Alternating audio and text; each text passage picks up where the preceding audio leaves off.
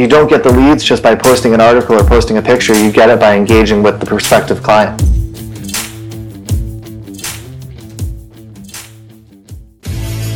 So the question is this: how do most agents find the secrets to succeed in today's competitive real estate market, especially when the top agents are keeping those secrets to themselves? That's the question, and this podcast will give you the answer. Hi, I'm Aaron Amuchastegui, and welcome to Real Estate Rockstars.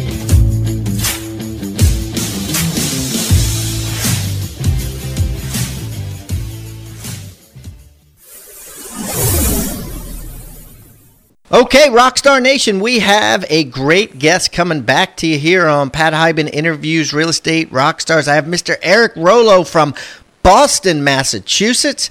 Eric is in an extreme seller's market right now. We're going to talk about how to get listings, how to get your buyer's contracts accepted, and all things good when it comes to that and a lot more. So without further ado, Eric, welcome to Pat Hiban Interviews Real Estate Rockstars. Thanks, Pat. I'm really happy to be here.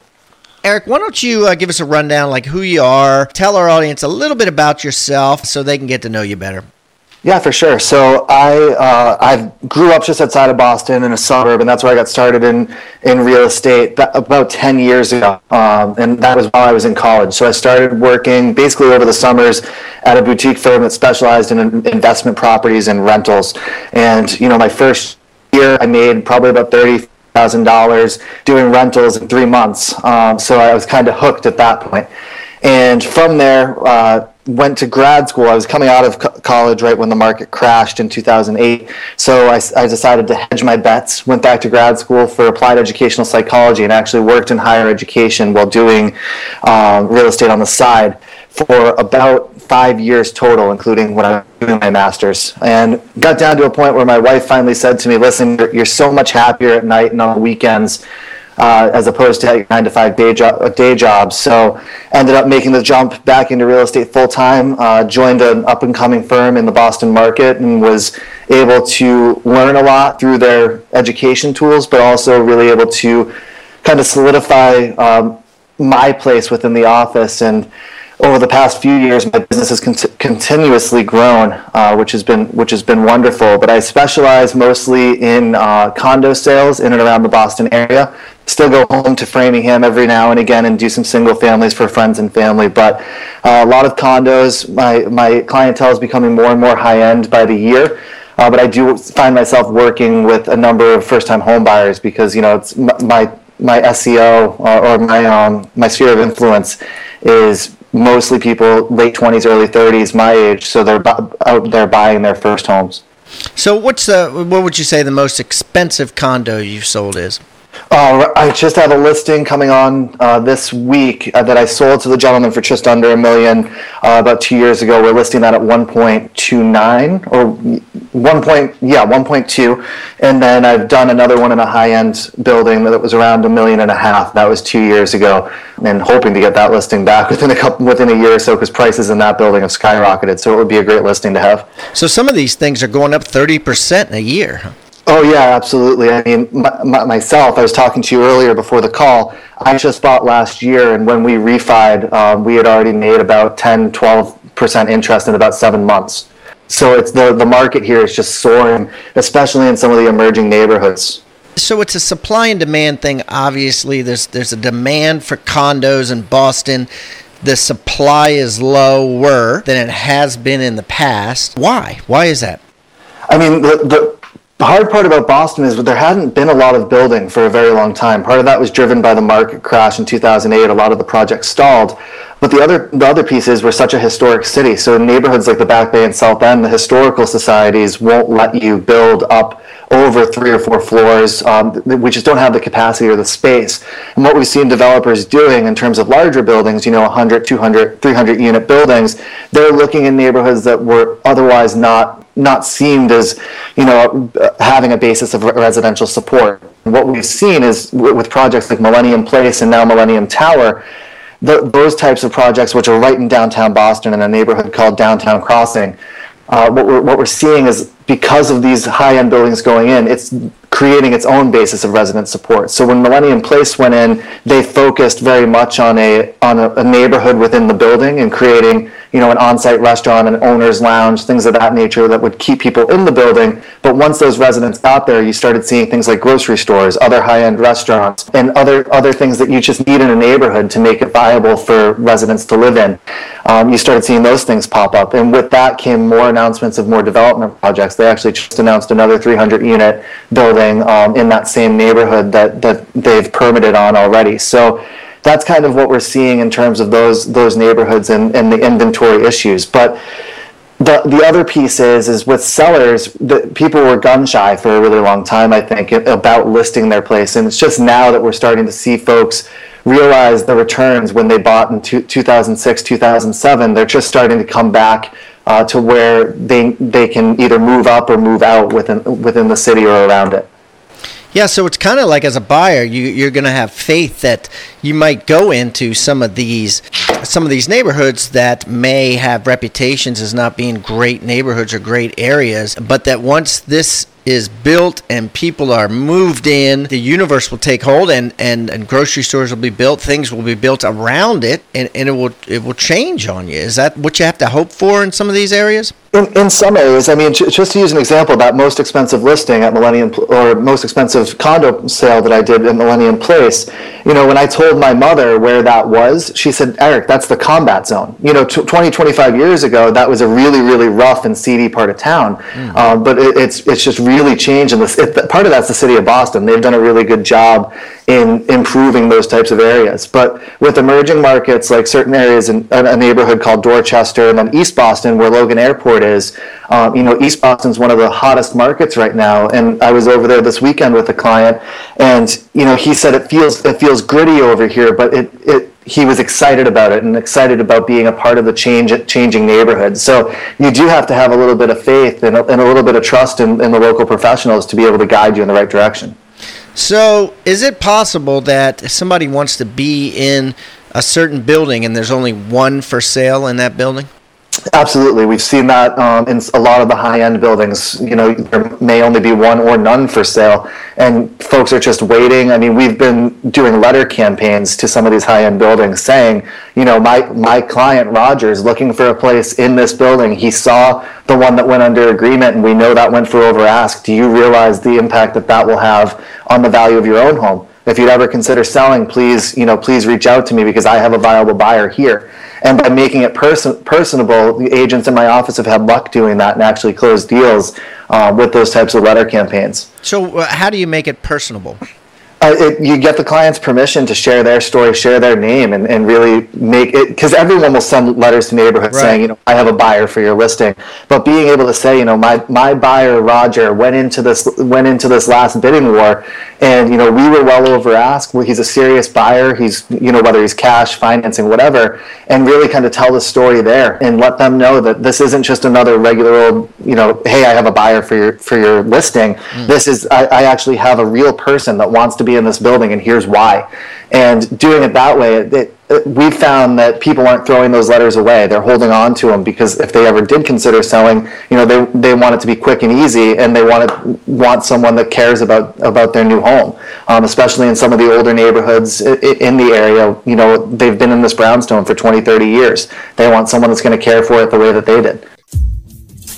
Real Estate Rockstars, this is Aaron Amuchastegui for a quick commercial break. So during 2020 and 2021, the real estate market completely changed. There's so much competition in the market, so many people trying to buy and sell houses, but there's hardly any supply, hardly any product, hardly anyone willing to list their homes. It's time for every agent out there to become a hybrid agent investor, to be able to reach out directly to homeowners to try to get them to sell or list their house.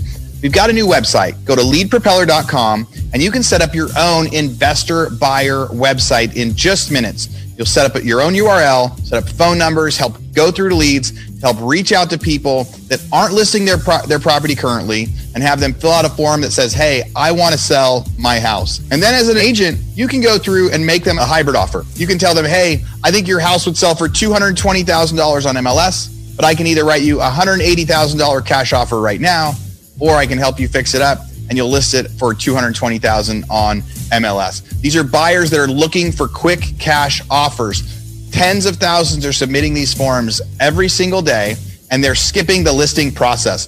But so many of you guys out there are such good agents, it's a great opportunity to get that lead and help them maximize sales price for their home. So again, go to leadpropeller.com and think about signing up for your own investor site so buyers will start reaching out to you, asking you to make an offer on their home. Wow. Interesting. So you try to give as much info as you can, maybe like Roger's personal situation or the job, the fact that he's pre-qualified, quick decision maker, that sort of stuff? Yeah, absolutely. Kind of allowing them to vet the client before they even have to think about selling. By the time they've read this letter, it's my hope that they've already decided that they want to sell to the specific client. That they don't want to list it; they just want to sell it right to them. What other tricks do you use to make sure that they open the letter and to make sure they read it? I mean, I've always been a fan of handwriting all the addresses and all of that. I think it makes it a little more personable. I don't use company envelopes. I'll handwrite the envelope the entire way out. And then in terms of reading the letter, I sign each of my letters, with the pen, and it's not just my signature pasted on there through the computer. And I think that them knowing that it's not just a mass generated letter can really help them in terms of opening it. I've seen other agents, even if they have a family that's looking in a specific neighborhood, they'll enclose a picture of the family. I don't know what kind of success they've had with it, but the more personal it can be, the better in terms of trying to get people to take action with these letters. Okay, so now I'm a seller. I get your letter. I call you. I'm like, Eric. Maybe if you just role play this with me. I'm a greedy seller. Okay, I get your letter. So let's role play this, and this may help. So, hey, Eric, this is Pat Hiban. Listen, I live in 123 Umpty Ump on the 5th floor, and I got this letter. If you make me an offer I can't refuse, I'll move. Hey, great. That sounds wonderful. When can I come by and see your place, either with or without my client, just to give you a better idea of how much I think it's valued at? Well, I really don't want anybody walking through that's not serious unless they're going to take my price. I mean, what do you think this guy Roger's going to pay? I think that he'd look at the space and then look at what the market has paid for other similar units in the building, and then potentially we could put something together. But the first things first, we need to set up an appointment. So would Tuesday or Thursday be better for you? So you just go in for the appointment now. Yeah, the whole thing is getting in the door, and if you and making sure that you actually have a buyer for it. If I'm previewing it because Roger's in New York or London, wherever he is, I want to be able to say to them, okay, he's back in town next week. Can we set up another time to get him through? I think this will work for him. But the whole thing, just like with any list presentation, the whole thing's just getting in the door first. Because if it's not going to work for Roger, I at least want to be able to try and get this listing for myself anyhow. So do you try to flip it to the listing and get a full commission, or do you try to get a one-time showing agreement at half the commission? What are you trying to do? In this case, what we've done is I've done one-time showing agreements before at just having the buyer side paid, the 2.5 paid, and I'd represent the buyer. The seller would represent themselves. If it's not going to work for the client once they've seen it, then I'd try to go in for a full commission. And in the luxury buildings, oftentimes you'll see it's not a full what we would consider there's no standard, but I might not do the 5%, I might drop to the 4% or whatever, just to because it's such a big deal, in recognition that they might not necessarily list otherwise. So you just go in, you get the one sheet of paper signed just so you're protected, so you're not screwed out of a commission, because they'll exchange cards, or nowadays you can look anybody up. You bring a guy through there and he says his name is Roger Palinka, and he can Google him and find him on LinkedIn, Facebook, whatever. So it's too easy. So you get something signed at the preview, and then if Roger hates it, doesn't like it, then you just follow up with the seller, and as kind of a follow up for a potential listing later on. Yeah, I mean, I would continue following up and say, if you're serious about getting this price, here's what I can offer to you in terms of my services. Is that something you'd be interested in? And see if we can get them to go the more traditional route of signing a listing agreement. But just to jump back a little bit, you and I talked, about a year ago, I think, and we talked a lot about buyer agency and getting the buyer agency agreement signed. And that's what's also key in this situation, because if the seller's not going to sign off on the one-off showing, you at least want the protection on the buy side to be able to hold up a contract and say, listen, you signed this and said I was representing you, so that if it does end up that they're reaching out to each other independently of me, I want to be able to go back to the buyer and say, listen, we had an agreement, and it says here that you're going to pay me 2.5% on the buy side if the seller refuses to pay. So that's important to have as well.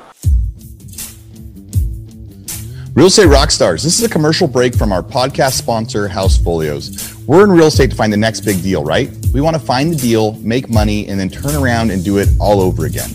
It can be frustrating having to search through thousands of properties trying to find that Goldilocks property that is just right for your investment goals. That's why we're here to tell you about Housefolios. Housefolios is a management software for single-family home investors that makes it simple to find good deals, get financing, and manage your property portfolios all from one platform. They're an all-in-one app that lets you easily search for properties, both listed and unlisted, analyze numbers based on your specific assumptions, and provide resources to get you through underwriting and closing. And this is a feature we like most. You can track your numbers at multiple levels. Want to see the returns on the specific property in seconds? Check.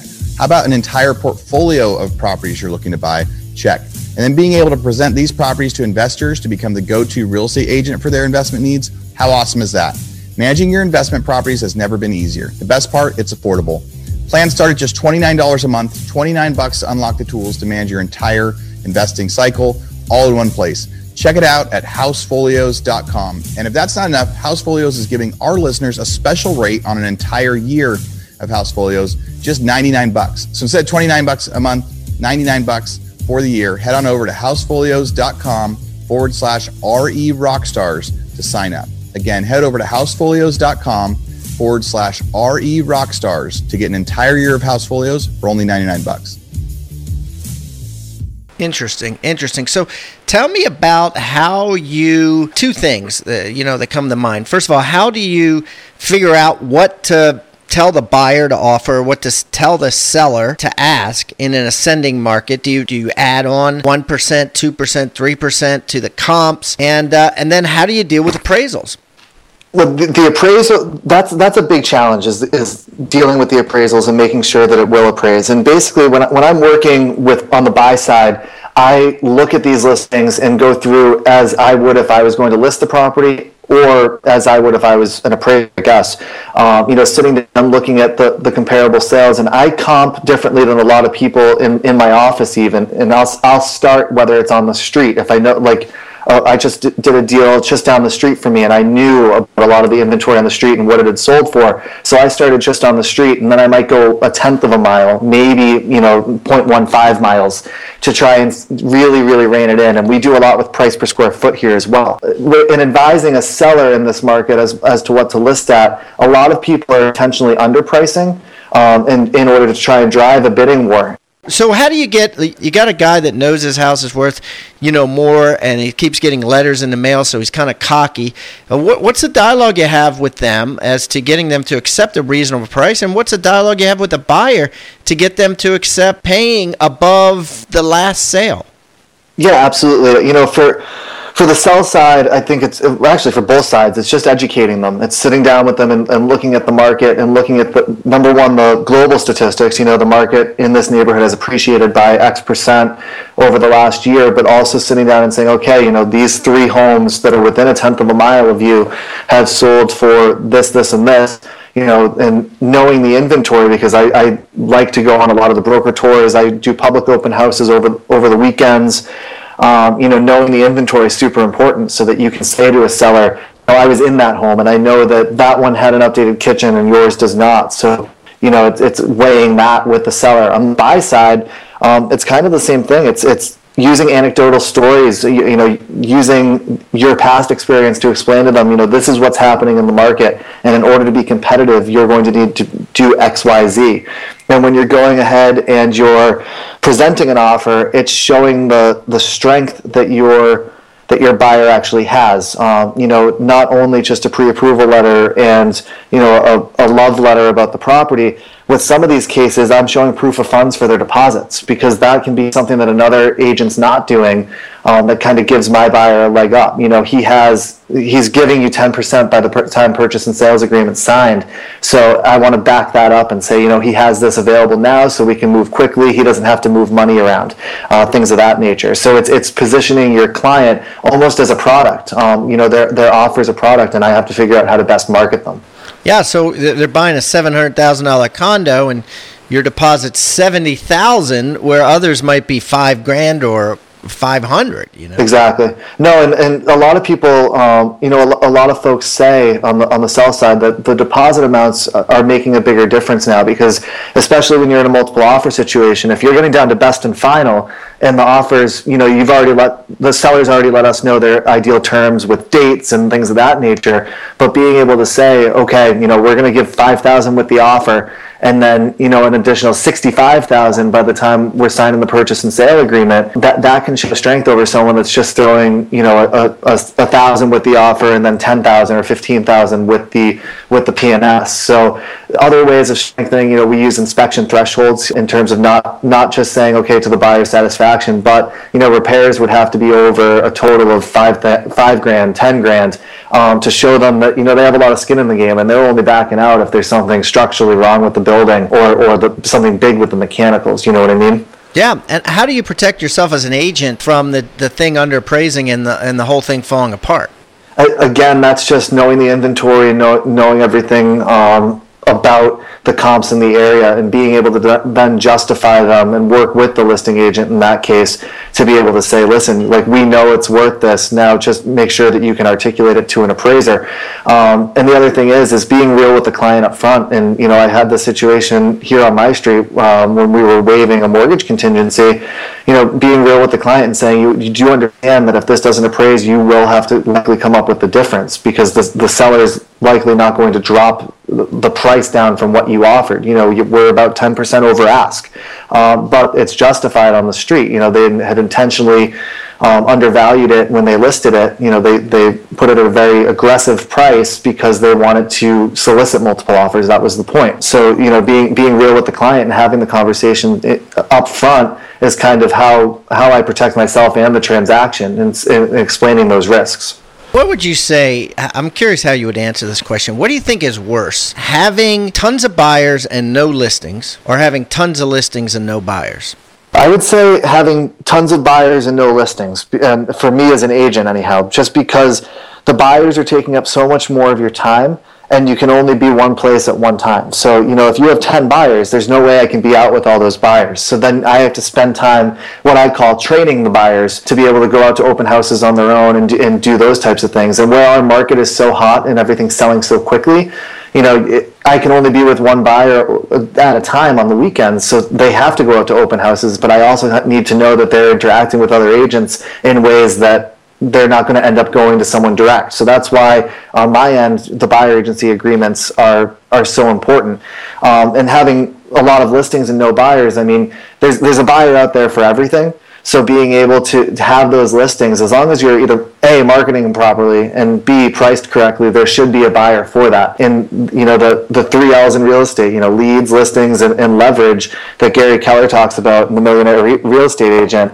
The listings are by far and away the most important, because with listings they should be bringing you leads. So yeah, that's true. I've had heartburn before when I've had 50 listings and the market is just dead, like you can no showings, and there's nothing more painful than that. But I like how you kind of reversed it on me and said, yeah, but they're probably overpriced. And that's the thing, right? It would be my fault if I was in a depression because I had all these listings and there were no buyers out there. Well, you can create buyers by dropping the price significantly, or lowering the price. Well, people want to argue with you and say, oh, it's because of the location, it's because of the kitchen, but there's one thing that you can change. You can't change the location. You could change the kitchen, but you might not get your money back, and you might not do it to the buyer's taste, but you can always change the price to account for those things. That's a conversation that I think anyone that's in the business who's had a listing has to have with a seller at some point or another.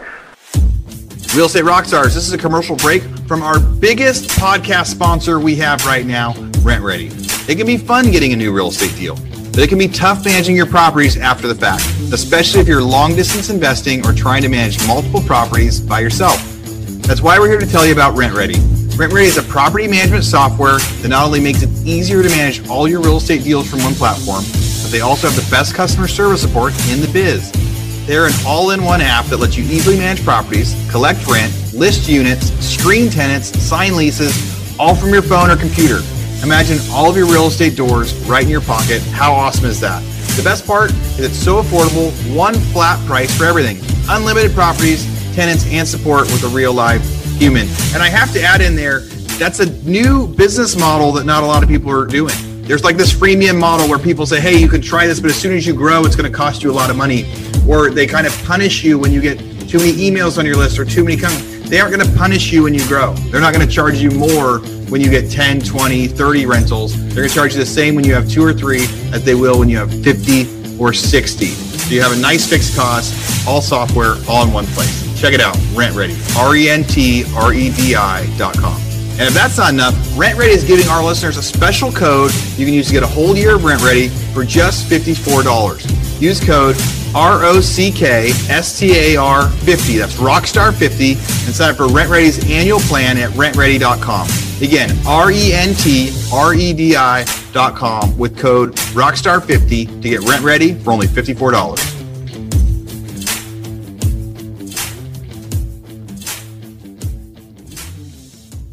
Yeah.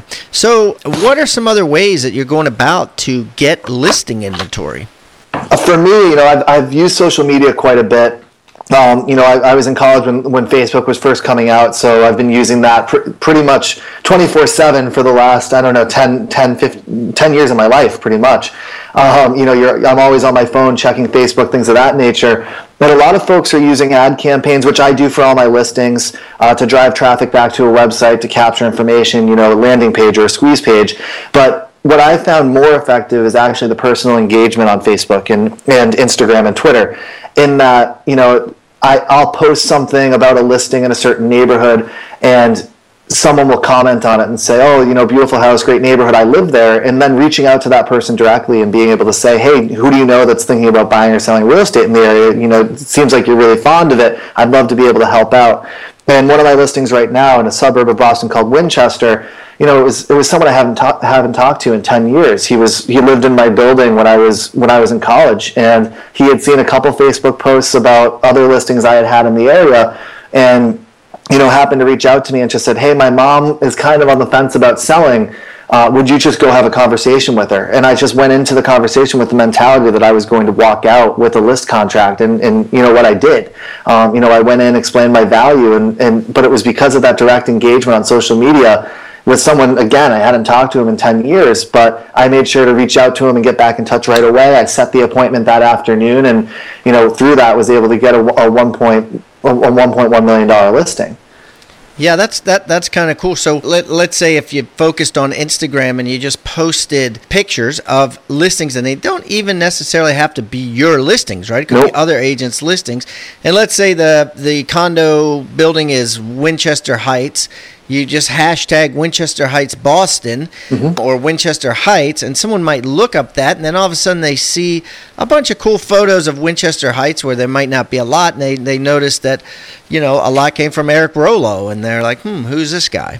Yeah, you've just established yourself as an expert in that particular building. And again, like you said, Pat, it doesn't have to be your own listings that you're sharing pictures of. I mean, obviously I do that for all my listings, but at the same time, when I'm on a broker tour and I'm on an awesome roof deck, I mean, like roof decks in Boston for me, like the skyline views and everything, that's like Instagram gold.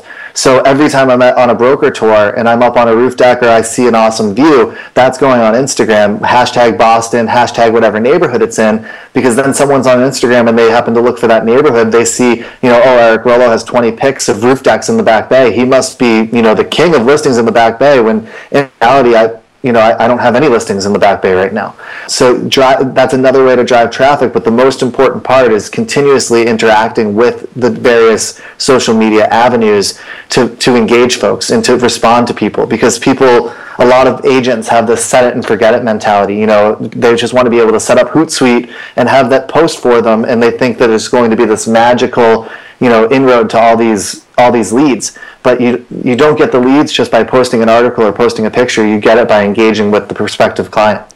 Okay, so what specifically would you do in this instance? It's a sunny day. You're showing a buyer, let's just say a building with a rooftop deck in downtown Boston. The buyer goes, I'm going to run to the bathroom real quick. You have 3 minutes to take a picture and post it on social media. What are you going to do? Where are you going to post it? What are you going to say? Give us some exact specifics. Yeah, absolutely. So if in that situation, I'm taking a picture of the skyline or something of that nature.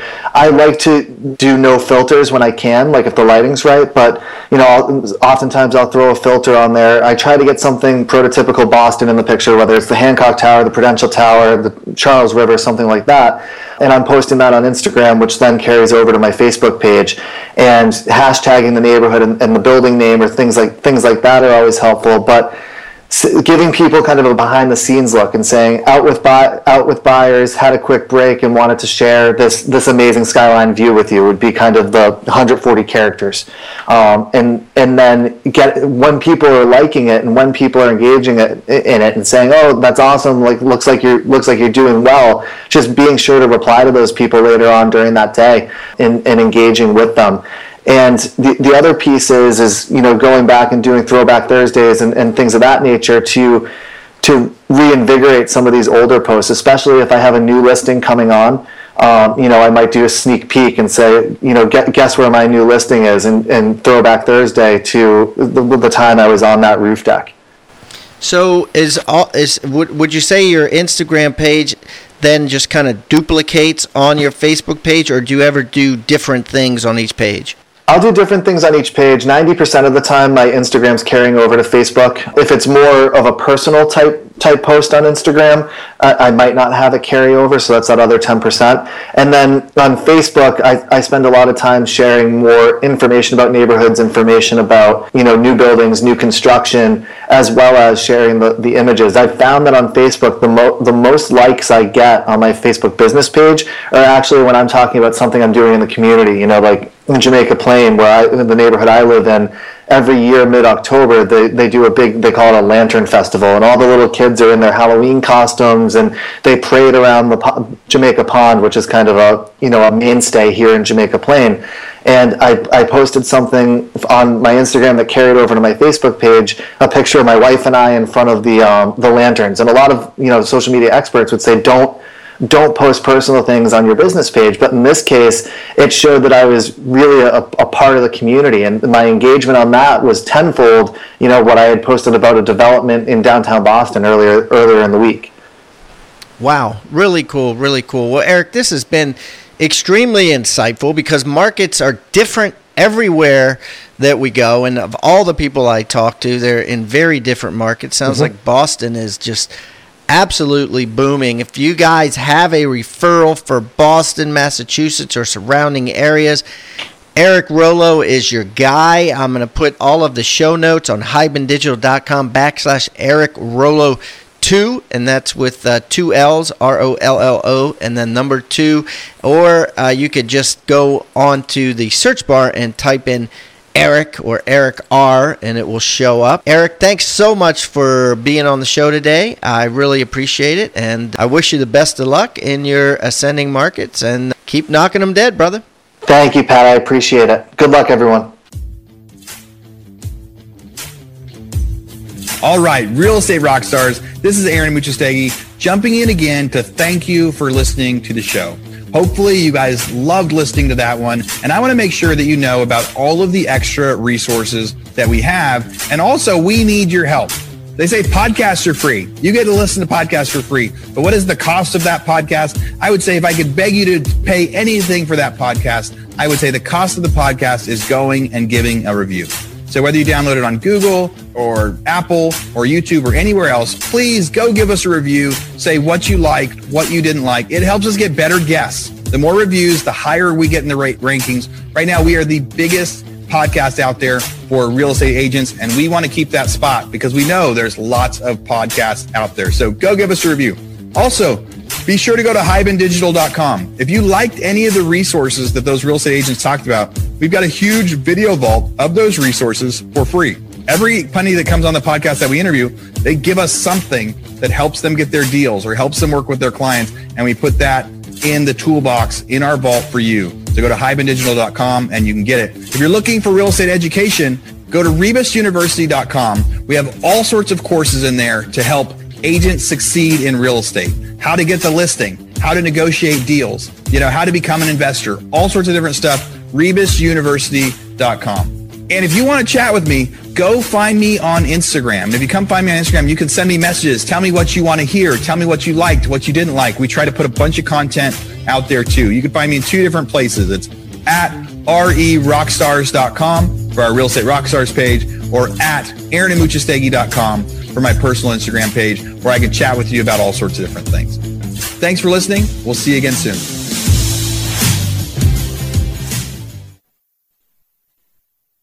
This podcast is a part of the C-Suite Radio Network. For more top business podcasts, visit c-suiteradio.com.